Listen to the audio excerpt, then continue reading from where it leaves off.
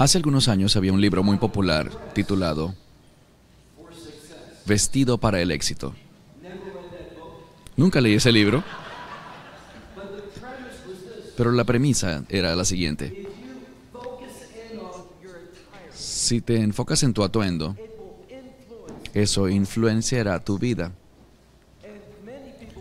Muchas personas creen que cuando prestas atención a cada aspecto de tu apariencia, eso pagará dividendos, producirá cambios.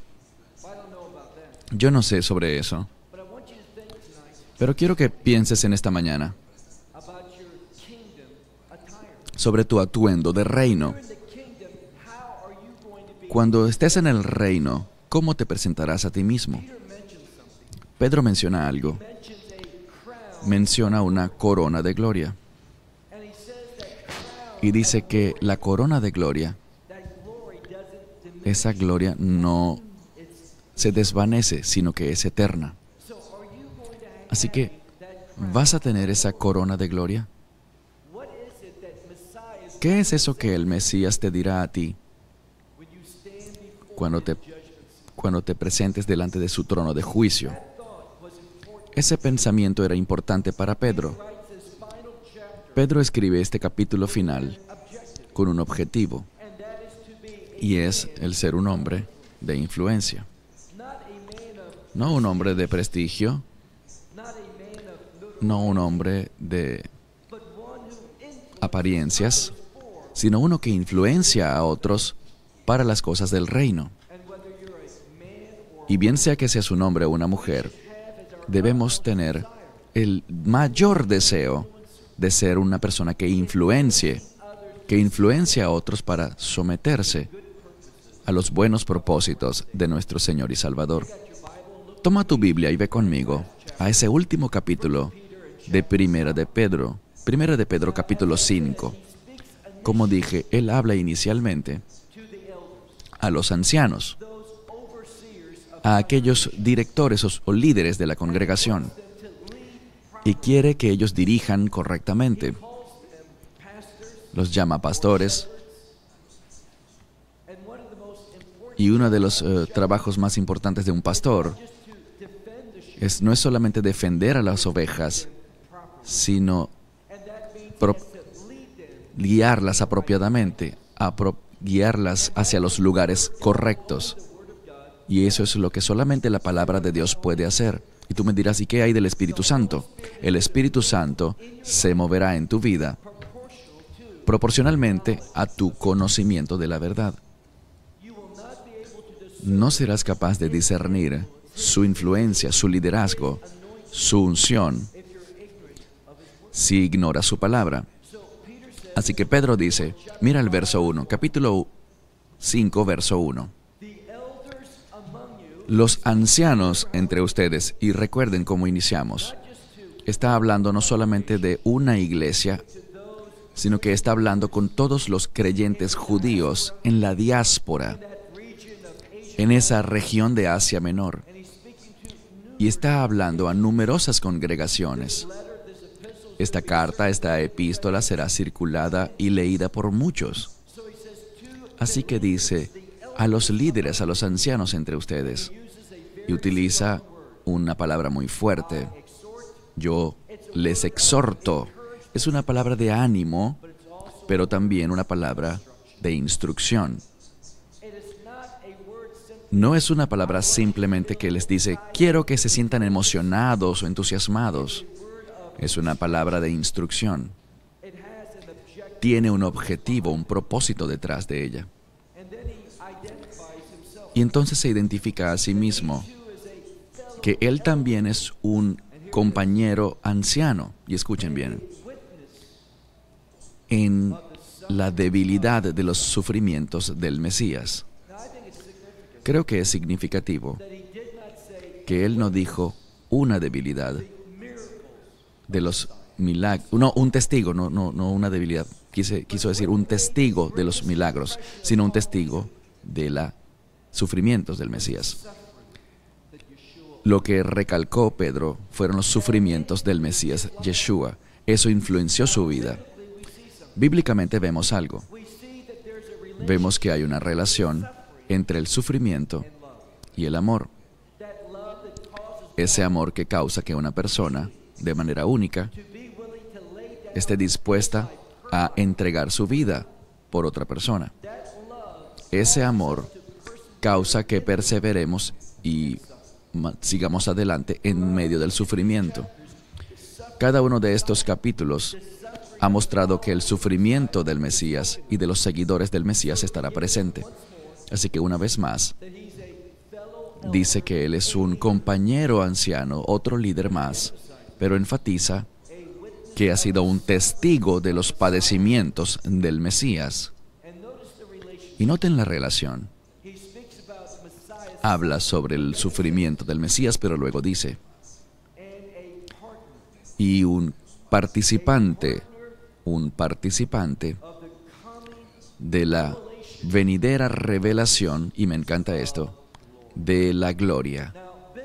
Bíblicamente hay una relación entre la presencia de Dios y la gloria de Dios. Cuando habla sobre la revelación de la manifestación de la gloria de Dios, está hablando de la presencia del Mesías en su regreso. Hay varias referencias que dicen eso. Cuando el Mesías regrese. Y hay una relación entre el regreso del Mesías y el establecimiento del reino. Cuando lees con cuidado estos escritos de los apóstoles, encontrarás que siempre están enfocados en el reino. Lo aprenden del Mesías, todas sus parábolas, por qué vino. Recuerden el primer mensaje. Él decía, arrepiéntanse. Eso involucra un cambio divino. Un cambio que va en contra de nuestra actual manera de pensar, de nuestros deseos y anhelos. Dice, arrepiéntanse, porque el reino del cielo está cerca. Ese mensaje de la invitación al reino está cerca. Debemos cambiar. Y Pedro quiere influenciar a estos líderes porque si ellos cambian, la gente los seguirá. Miren el verso 2. Para que este cambio suceda, para que seamos de influencia divina, le dice a estos ancianos, alimenten a aquellos entre ustedes y especifica al rebaño de Dios. Creo que es muy importante que los líderes entiendan que con quien ellos están lidiando es con el rebaño de Dios. Es de la mayor importancia en nuestras mentes entender que somos representantes de Dios y que estamos tratando con personas que le pertenecen no a nosotros, sino a Él. Cuando entendemos eso, pasa algo. Al ver como el Mesías enseñaba, cuando Él decía, el menor de mis hermanos, lo que le han hecho al más pequeño de mis hermanos, me lo han hecho a mí. Y a eso es a lo que Pedro se refiere aquí, que estas personas son el rebaño que le pertenece a Dios, así que aliméntenlos. Y obviamente no está hablando sobre comida física, sino sobre la palabra de Dios, la verdad. Y dice, supervisen o vigilen. Esta palabra tiene un grado de responsabilidad, que nosotros somos responsables por aquellos que son parte del rebaño de Dios.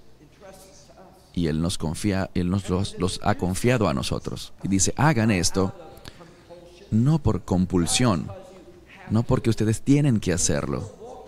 Ven, si caminamos en la verdad, si somos ungidos por el Espíritu, nunca decimos, ¿qué tengo yo que hacer?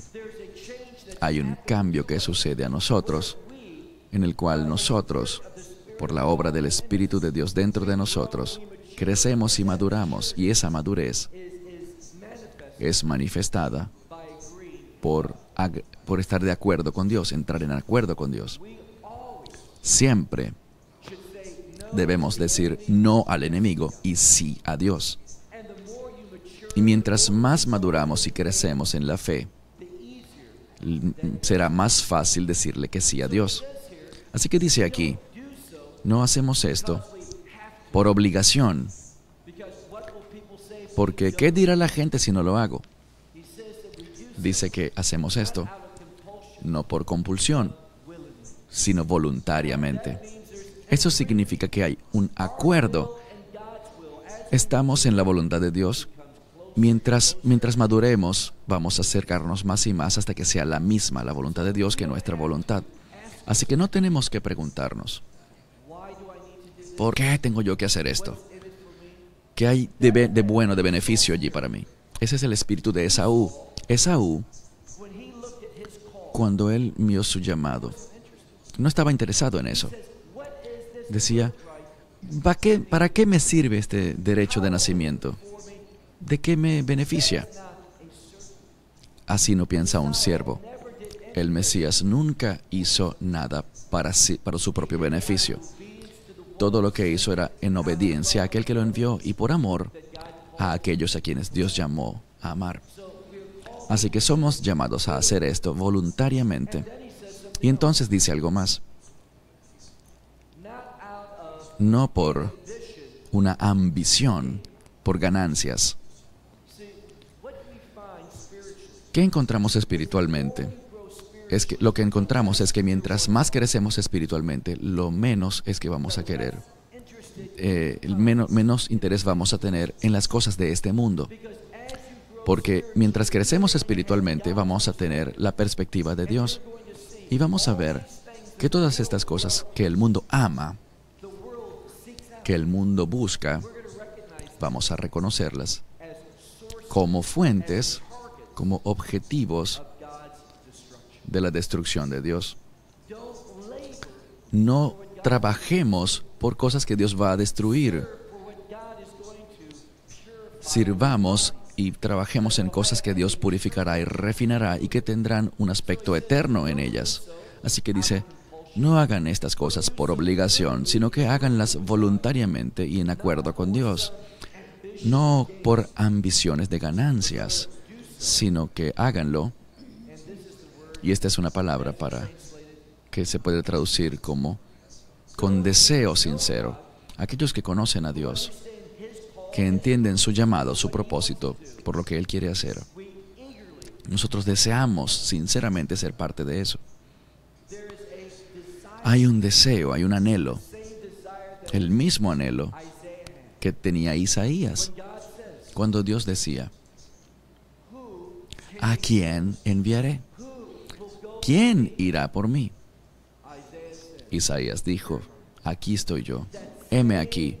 Ese mismo mensaje que Abraham y los otros patriarcas decían, esa frase en hebreo, Hineni, he aquí estoy yo, heme aquí. Queremos servir a Dios. Dios nunca escogió a alguien por obligación para que se sintiera obligado. ¿Qué pasa con Moisés? Me dirás tú. No es que Moisés no quería servir a Dios. No, es que él se sentía muy inadecuado. Y por esto es que Dios dice que todos sus objetivos, cuando Moisés dice, no soy bueno para esto, Dios dice, yo me encargaré. Y finalmente dice, Dios, envía a alguien más. Moisés se sintió tan inadecuado y su pensamiento fue un entendimiento incorrecto de la humildad. Dios cambió eso. Ahora, Moisés siempre fue humilde, pero él entendía que esa humildad era la razón por la cual Dios lo escogió. Y vamos a ver que esta humildad es mencionada varias veces en este pasaje. Veamos ahora el verso 3. Esto es lo opuesto. Utiliza el término aquí, teniendo control. Ese es el espíritu del anticristo. Un espíritu que se mueve con fuerza alrededor del mundo hoy en día. Aquellos que pertenecen al mundo aman el control, aman controlar. Y dice en el verso 3, dice, pero no como teniendo un señorío o haciéndose señores o dueños de las congregaciones, sino que en cambio dice, sean ejemplo de este rebaño, para este rebaño. Es decir, guíenlos de una manera que el rebaño imiten al pastor. Háganlo de manera que otros entiendan que esto es lo correcto delante de Dios. Guiar a otros a unirse a ti. Ahora, uno de los objetivos que yo tengo, me encanta cuando Pablo dice, ¿saben? Imítenme a mí. Él está imitando al Mesías. Hay crecimiento y madurez para ser capaces de decir, no se trata de orgullo, pero cuando él dice, imítenme a mí, está hablando de en lo que un verdadero siervo debe convertirse en lo mismo que su Salvador, en semejanza del Salvador. Hay una profunda comprensión del Salvador y cuando la tenemos, lo reconocemos a Él como Señor. Así que dice aquí, no se hagan señores de ellos controlándolos, sino que en cambio sean ejemplos para el rebaño.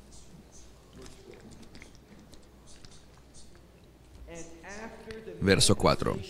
Y cuando aparezca el príncipe de los pastores. Esto está hablando sobre su regreso. Y cuando Él ordene todas las cosas. ¿Y qué es lo primero que Él hace? Bien, el libro de Apocalipsis lo responde. Cuando el Mesías dice, he aquí, yo vengo rápidamente, y mi galardón conmigo. Es la misma palabra, si te fijas, a mitad del verso 4. Es la misma palabra griega de la cual obtenemos la palabra en nuestro idioma, de la cual hablábamos el viernes o el sábado en la mañana, comisión. Él reconoce lo que hemos hecho y nuestro galardón va de acuerdo a nuestro comportamiento. La salvación no se basa en nuestro comportamiento. Los galardones o las recompensas sí se basan en nuestro comportamiento, en nuestra conducta.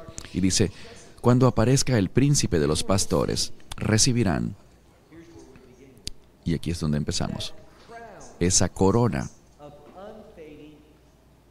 de gloria que no se desvanece, una corona inmarcesible de gloria. ¿Cómo te sentirás en ese momento? ¿Tendrás confianza y seguridad de que esa corona será colocada sobre tu cabeza? Y allí cambia hacia los más jóvenes. Tenemos algunos jóvenes aquí.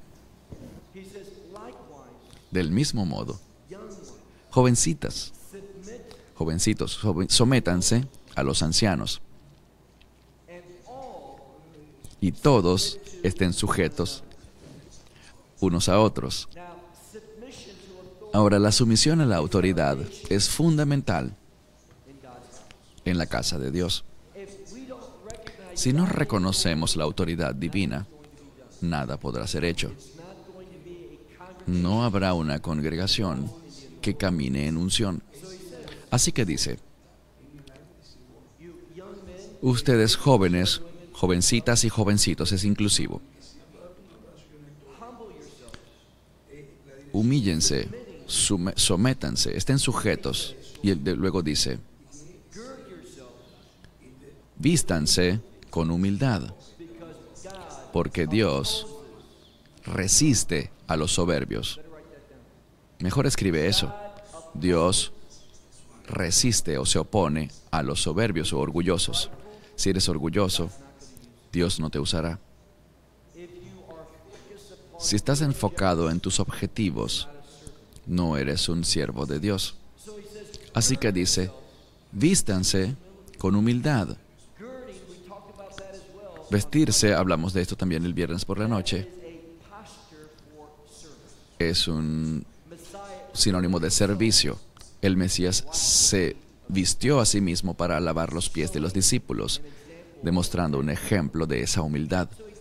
Así que nos dice, vístanse con humildad, porque Dios resiste. Él está en contra, esta es la palabra anti en griego, anti-orgullo, Él es anti-orgullo, pero a los humildes les da gracia. De nuevo, No estamos hablando de la gracia salvadora. Esta no es la gracia de la cual está hablando. Ya hemos recibido esa gracia. Él está hablando de la gracia que nos mueve en la voluntad de Dios hacia el cumplimiento del propósito de Dios. Así que dice a estas personas, humíllense, sean pastores serviciales. Dios les dará gracia. Y luego dice, por lo tanto, humíllense pues bajo la poderosa mano de Dios. ¿Por qué? Esta mano poderosa, cuando yo me humillo, cuando soy humilde y cuando tú lo eres, Dios coloca, hay una transferencia de su poder. Cuando somos humildes, Dios coloca sobre nosotros poder y también, esta palabra poder, exousia, también se relaciona con autoridad. Dios nunca le dará autoridad a aquellos que no son humildes. Ahora, la gente toma la autoridad, pero no es la autoridad de Dios. Él solamente se la entrega al humilde. Dice, por lo tanto, humíllense ustedes mismos bajo la poderosa mano de Dios, para que ustedes, es decir, aquellos que son humildes, que a ustedes Él exalte en su debido tiempo. La Biblia habla bastante sobre los tiempos y temporadas. Y hay momentos cuando Dios está diciendo, esta es tu temporada, este es tu momento para ser exaltado. Ahora, ese término exaltado también se relaciona con una revelación. Dios utiliza o mueve a alguien, le revela algo con un propósito. El propósito, una posición de autoridad con el fin de hacer algo. Lo que Pedro está enfatizando en este pasaje es que está diciéndole a la gente, deben posicionarse a sí mismos, o mejor aún, deben prepararse a sí mismos para ser posicionados por Dios con el fin de que puedan cumplir sus propósitos. Todo esto está preparándonos para el servicio. Mira el verso 7. Hay momentos en los que todos tenemos problemas y tropiezos con ansiedad. Sentimos la presión y el estrés de este mundo. ¿Cómo entonces podemos salirnos de esa situación? Las pastillas no es la respuesta. Ellas pueden ayudar por un momento, o discutirlo, hablar con esto también puede ayudar por un momento, pero no es la solución. A veces el estrés y la ansiedad es legítimo, pero hay una solución. Dice aquí, a aquellos que están ansiosamente buscando servir a Dios, que vienen ante Él con humildad, que tienen su mano y el poder de la mano de Dios sobre ellos, dice, y toda vuestra ansiedad, es una palabra de estrés, de presión, arrójenla sobre Él. ¿Por qué? Esto es lo que debemos entender. Noten cómo termina. Porque Él tiene cuidado de ustedes.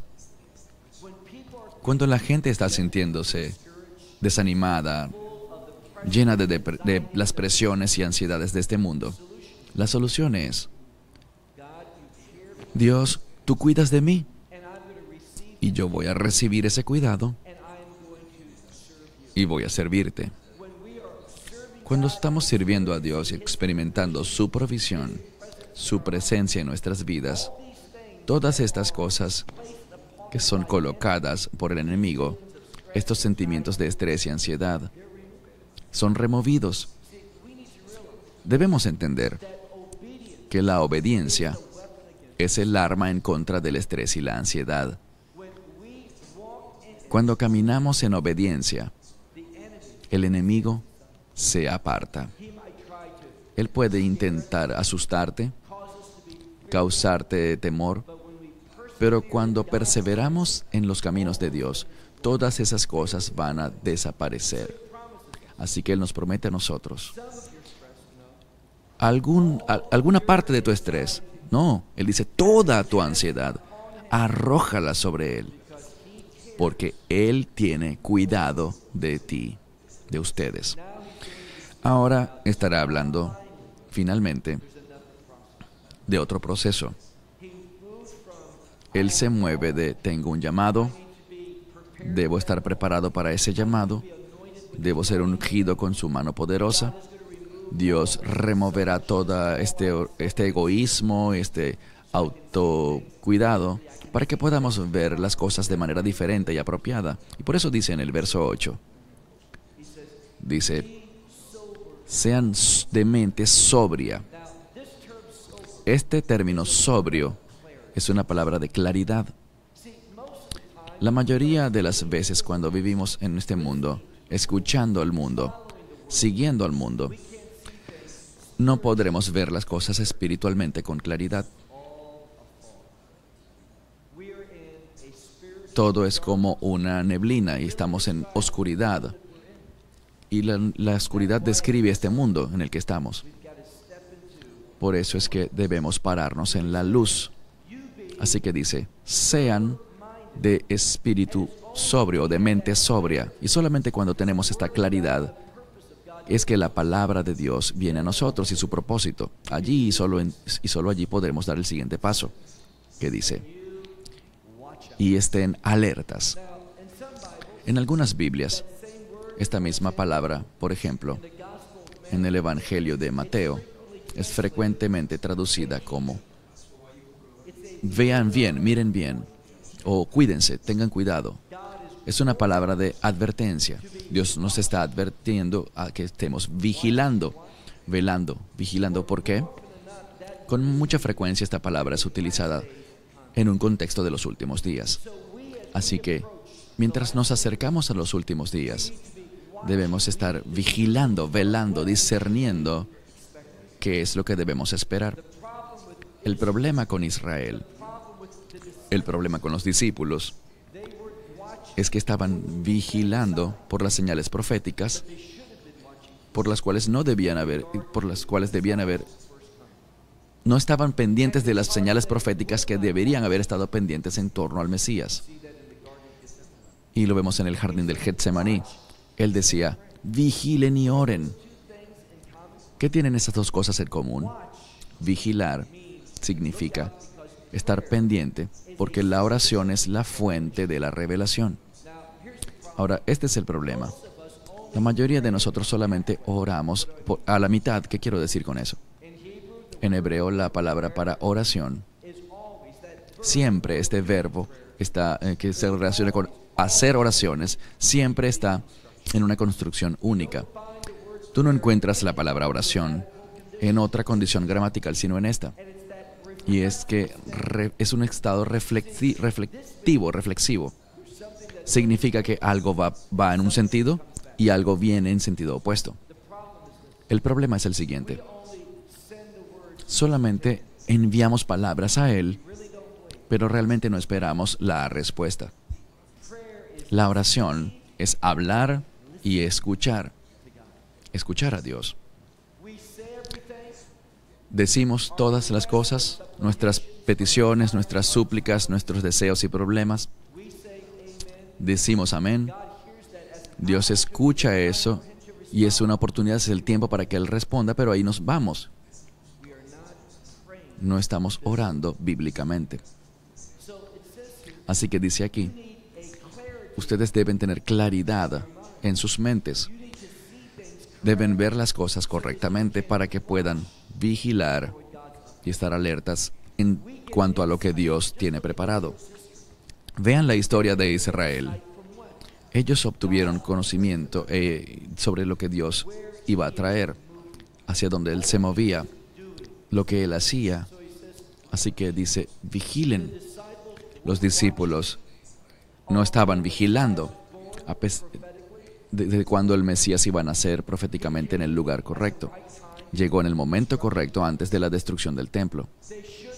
Ellos debían haber estado pendientes, debían haber tenido expectativas, pero no fue así. Y por lo tanto, ya que no tenían una expectativa bíblica del tiempo ni de la obra del Mesías, de ese siervo sufriente, estaban totalmente no estaban preparados y fueron esparcidos. ¿Qué hay de cuando el Mesías regrese? ¿Estará el cuerpo de creyentes actual verdaderamente vigilando y sabiendo lo que deben estar pendientes? Así que dice, vigilen porque su oponente o adversario. Realmente no vi demasiadas traducciones para esta palabra, pero probablemente oponente. Algunas Biblias lo traducirán como enemigo. Realmente no es importante lo que es en inglés o en español o en cualquier otro idioma. ¿Qué es esta palabra en el original? Y es una palabra anti, en este uso significa en contra de, y luego la palabra picos, que significa justo. Nuestro oponente, nuestro enemigo, es justamente eso. Él está en contra de la justicia. Él odia la justicia. ¿Por qué? Él está lleno de orgullo. Él sabe que la justicia manifiesta ¿qué? La gloria de Dios. Él odia la gloria de Dios. ¿Por qué? Porque todo se trata de Él. Ese es su objetivo. Él dice, yo veo el trono de Dios y quiero tener mi trono por encima del suyo. Así que Satanás, aquí, no utiliza la palabra Satanás luego cuando dice nuestro oponente o adversario, este que está en contra de la justicia. ¿Cómo lo llaman? El diablo. Cuando tú escuchas la palabra diablo, ¿qué viene a tu mente? Cuando ves la palabra bíblica, es una palabra que en griego podemos extraer el término diabólico, significando a alguien que engaña con inteligencia. Él tiene un plan, tiene una estrategia, y es una estrategia muy buena. Y Él es mejor que tú y yo para hacer este tipo de cosas. Si nos guiamos por nosotros mismos, seremos siempre engañados por el enemigo. Tu inteligencia es muy pálida en comparación con la suya. Él es el diabólico según la Biblia. Y la única manera como podremos encontrar una victoria contra Él es si estamos vigilando, si tenemos esa mente clara en cuanto a la verdad espiritual que nos guíe. Él es diabólico, Él es un engañador. Y noten qué más. Él va alrededor como un león. Él hace falsificaciones. Él quiere ser el león de Judá, pero no lo es. Así que como un león rugiente, falsificado, anda por allí buscando. Yo creo que esta escritura me dice que el enemigo y esos demonios y espíritus inmundos que están sujetos a él, ellos van y él va buscando a quién. Y la palabra aquí es literalmente, la mayoría coloca devorar, pero es literalmente la palabra derribar. Y lo importante es el término hacia abajo, derribar hacia abajo. Él quiere derribarte hacia abajo. Él quiere consumirte, echarte abajo. Quiere utilizarte para sus propósitos y planes y objetivos. Y Él es más inteligente que tú. Él es más sabio o astuto que tú. Tiene paciencia, conoce los tiempos. Y es muy intenso. Es muy fervoroso. Nosotros tenemos una cosa: a Dios. Un pacto de relación con Dios. Y por medio de ese pacto, ese nuevo pacto, tenemos una unción. Y solamente por medio de esa unción, de esa provisión, es que podremos pararnos en contra de este enemigo. Pasemos al verso 9. ¿Qué somos llamados a hacer? Dice, a Él ustedes resistan. Y luego habla sobre quién es el objetivo de esta oración. inicia por ustedes. Ustedes resistan. Pero debemos decir, ¿quién es este ustedes en este pasaje? Y él habla sobre aquellos que están firmes, aquellos que están sólidos y firmes en qué. Siga leyendo. Aquellos que están firmes en la fe. Ahora, la fe, esta palabra en el Antiguo Testamento está estrechamente relacionada con la palabra verdad. La fe y la verdad van juntas. Así que si vamos a estar firmes en la fe, vamos a estar comprometidos con la verdad de Dios. Sabiendo que el sufrimiento o los sufrimientos de este mundo, una y otra vez Pedro nos dice que hay una batalla y que tú vas a sufrir. Ahora, mi padre trabajaba en el cuerpos de seguridad. Estuvo en la academia del FBI en Quantico, Virginia, y tomó un curso sobre cómo desarmar a un criminal que tiene un cuchillo. Y el instructor decía, la lección número 1, te vas a cortar.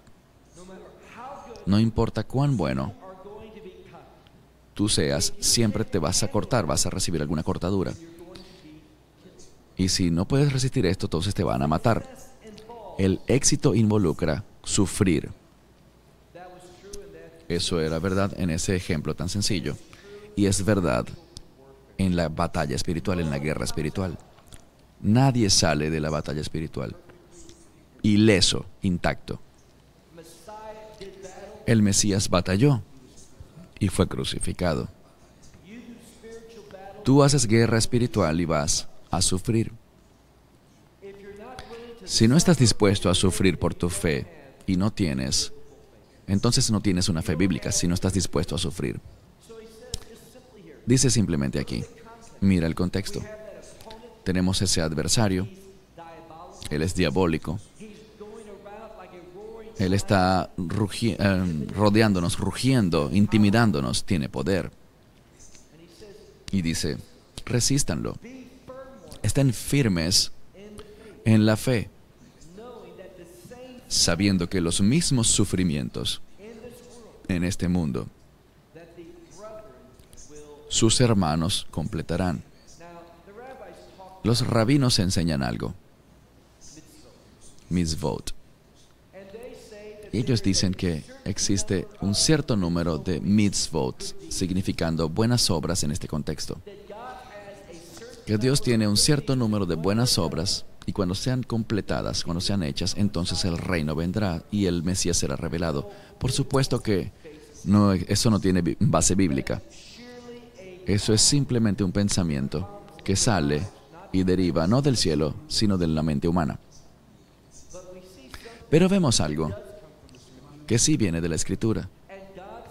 Y Dios dice que existe un grado que necesita ser completado de sufrimiento. Entendamos que algunas cosas requieren que las personas atraviesen por un proceso que involucra disconfort, dolor, incomodidad, sufrimiento. Y cuando hablamos sobre el reino de Dios, lo que viene a mi mente está en el libro de Apocalipsis. Cuando aquellos en el cielo miran hacia abajo, amén, sobre aquellos de nosotros quizás que aún estemos vivos y atravesemos ese tiempo de persecución.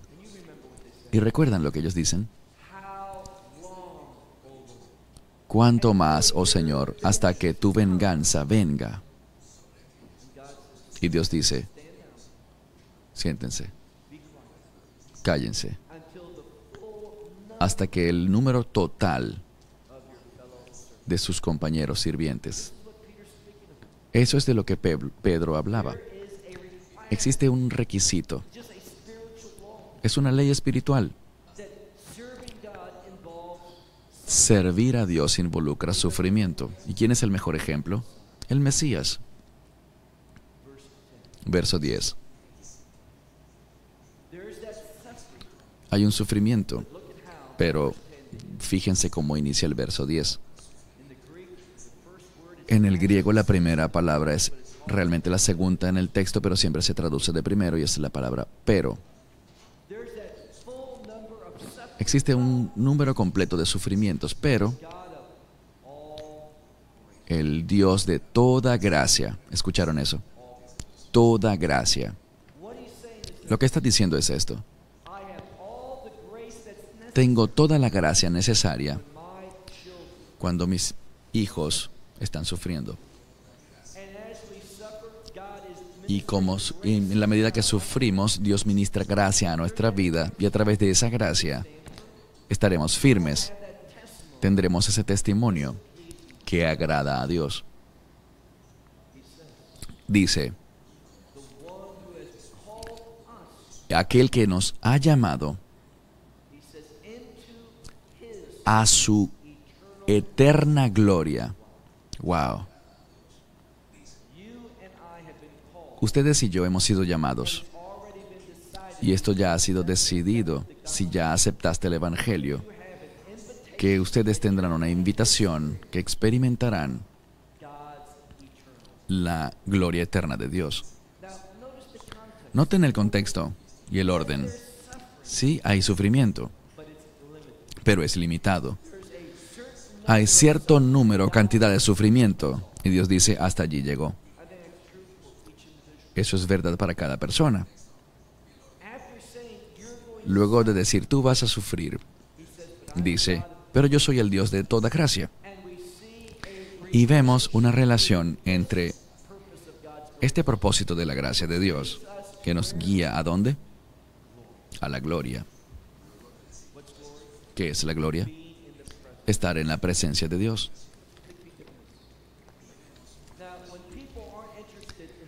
Cuando la gente no está interesada en el reino, no está interesada en estar con Dios.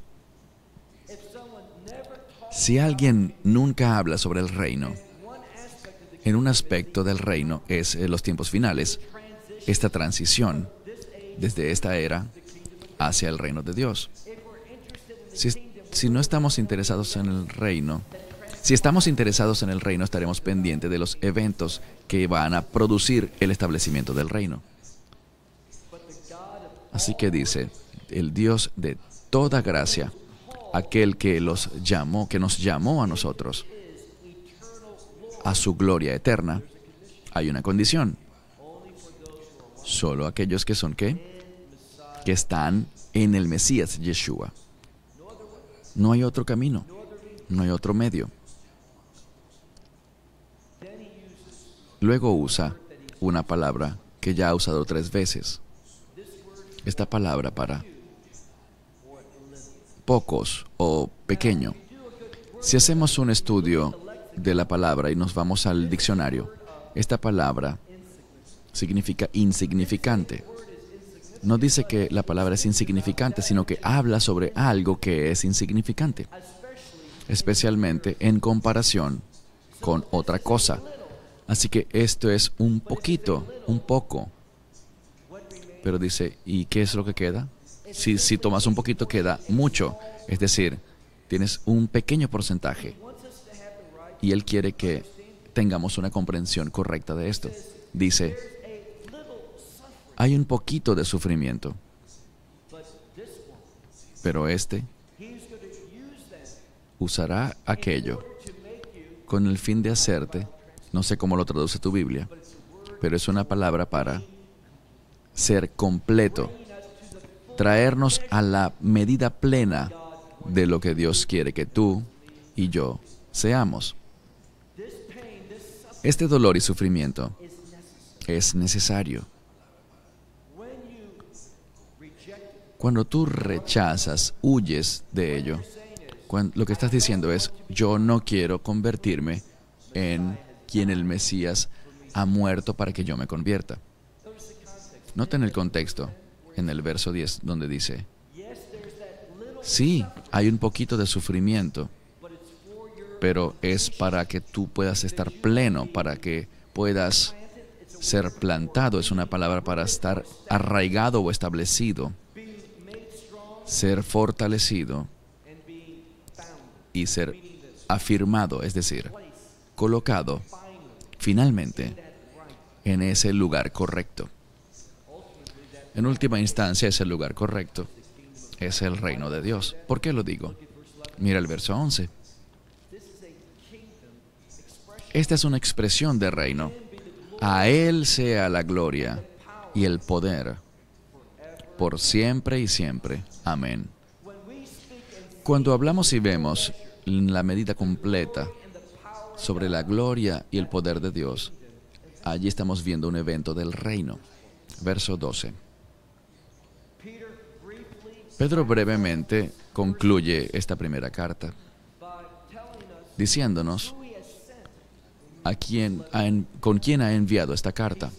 Él dice, por medio de Silvano. ¿Quién es Silvano? Dice, a quien yo considero un fiel hermano. Así que por medio de este hombre a ustedes, así es como la carta llegará a ellos. A quien Pedro considera un fiel hermano. Dice, he escrito esto, dice la misma palabra, un poquito, brevemente, pero dice, este es mi propósito, con el fin de animar y testificar estas cosas y que ellas son verdadera gracia de Dios. Lo que está revelando para nosotros en este verso es que es la gracia que necesitamos, no la gracia salvadora que ya recibimos, sino esta gracia por medio de la cual nos mantenemos firmes y fieles para poder vivir la verdad bíblica, completar ese llamado completo en nuestra vida. Dice aquí, a pesar de que les he escrito brevemente, quiero animarlos y testificar que esta es la verdadera gracia de Dios, por la cual ustedes permanecen firmes.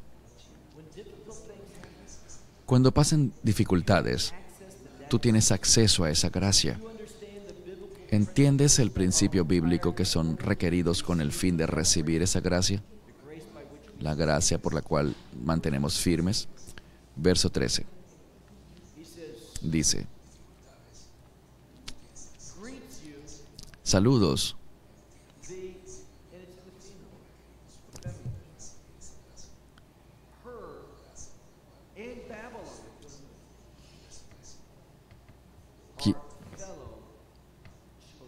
Saludos de mis escogidos que están en Babilonia. Ahora, tienen que preguntarse a ustedes mismos, Babilonia, ese no es un buen lugar. Dios tiene a personas en todas partes, incluso en Babilonia.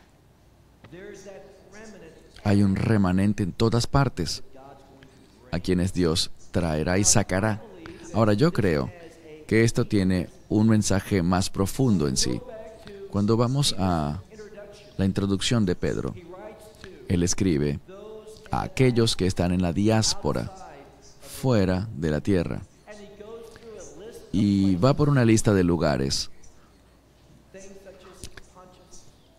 como lugares como Ponto, Capadocia, Asia y cosas por el estilo. Todos estos lugares están en el exilio, pero la mayor idea, cuando Israel piensa en el exilio, dos cosas deben venir a la mente. La primera es Egipto, pero cuando hablamos de los tiempos proféticos, de los tiempos finales, Babilonia, como vemos en el libro de Apocalipsis, es más prevalente. Los rabinos enseñan, y yo estoy de acuerdo, siempre que se menciona el evangelio, el exilio en la Biblia tiene un propósito. No enfocarse en el exilio, sino en la redención que vendrá. Creo que Pedro, siendo judío, escribiendo a judíos, a propósito menciona esta congregación en Babilonia, para que puedan entender que están enfocados en creer y esperar esta gran redención que viene. Y concluye diciendo, y Marcos, mi hijo. Salúdense unos a otros con un beso de amor. Y luego dice, Shalom. Paz a todos ustedes, a aquellos, y no te pierdas esto, muy importante, a aquellos en el Mesías Yeshua. Siempre que hablamos de esta frase, Pablo y Pedro la utilizan extensamente. En el Mesías. Cuando escuchan esa frase, ¿qué debe venir a vuestra mente? Pacto. En el Mesías habla sobre un pacto, una relación de pacto con Él. Y el pacto lo vemos en la Torá. Siempre que una persona entra en un pacto, reciben un llamado. ¿Sabías eso? Piensa sobre Abraham. Abraham, Dios dice, los estoy trayendo a un pacto y voy a usarles a ustedes. Abraham nunca tuvo un llamado en su vida hasta que entró en un pacto, en una relación de pacto con Dios. Nunca conocerás tu llamado, ni tendrás un llamado. Dios sabe cuál es, pero no fue hecho válido, puesto en acción hasta que entró en ese pacto. Y eso es lo que nos quiere recordar. Paz a ustedes, eso significa el cumplimiento de la voluntad de Dios. Cuando dices shalom, literalmente no es simplemente hola o chao, te estoy saludando, sino que es un término de ánimo. Cumplir la voluntad de Dios, todos ustedes, a aquellos en el Mesías Yeshua. Dice, amén. Una palabra que tiene que ver con la verdad. Mi comentario final para ti. ¿Vas a aceptar no mis palabras, sino las palabras de esta epístola como la verdad de Dios? Lo que tú digas no es lo que Dios está buscando, es lo que tú hagas con su verdad. No somos salvos por nuestras acciones, pero cuando hablamos sobre santificación, y de esto es lo que Pedro ha venido hablando desde el principio, es de lo que esta epístola se trata. Cuando se trata de santificación, de hacer, lo que tú hagas es fundamental, es el énfasis. La santificación siempre se basa en estar apartado. ¿Para qué? Para un propósito, para cumplir ese propósito y cumplir ese llamado. Mi esperanza es que de alguna pequeña manera, ya que asististe a esta conferencia, que puedas crecer con mayor compromiso a los propósitos de Dios para tu vida. Que tú dejes este lugar más comprometido, con mayor entendimiento de lo que son las expectativas de Dios para cada uno de nosotros. Y con una carga, no solamente, sí, yo quiero hacerlo, sino que una carga verdadera de ser alguien que cumpla la voluntad de Dios. Pongámonos en pie. Dios Padre, te damos gracias por los hombres de Dios como Pedro, que estuvo dispuesto a sufrir y dar testimonio sobre ello. Padre Dios, queremos caminar en los pasos de aquellos que tienen un testimonio de Dios. Queremos ser individuos que son verdaderamente peculiares y que han entrado en tu luz maravillosa, que han entrado en este real sacerdocio, convirtiéndose en una nación santa, un pueblo santo. Que podamos traerte gloria y honor y alabanza, y que podamos tener el privilegio de ser llamados siervos de Dios. No hay un mayor halago que nos puedan decir siervo de Dios. Dios, oramos tu bendición sobre cada persona aquí. Oramos propósitos sobre ellos,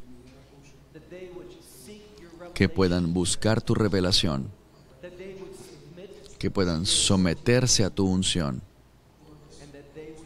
y que sean exitosos en hacer tu voluntad. Porque esta es nuestra oración. En el nombre del Mesías. Amén. Esperamos que te hayas edificado con el mensaje de hoy y lo compartas con otros. Te invitamos a seguir nuestros estudios cada semana por este canal y por el portal de YouTube de Amarás a Israel. También puedes descargar nuestra aplicación móvil gratuita, Mi Estudio Bíblico.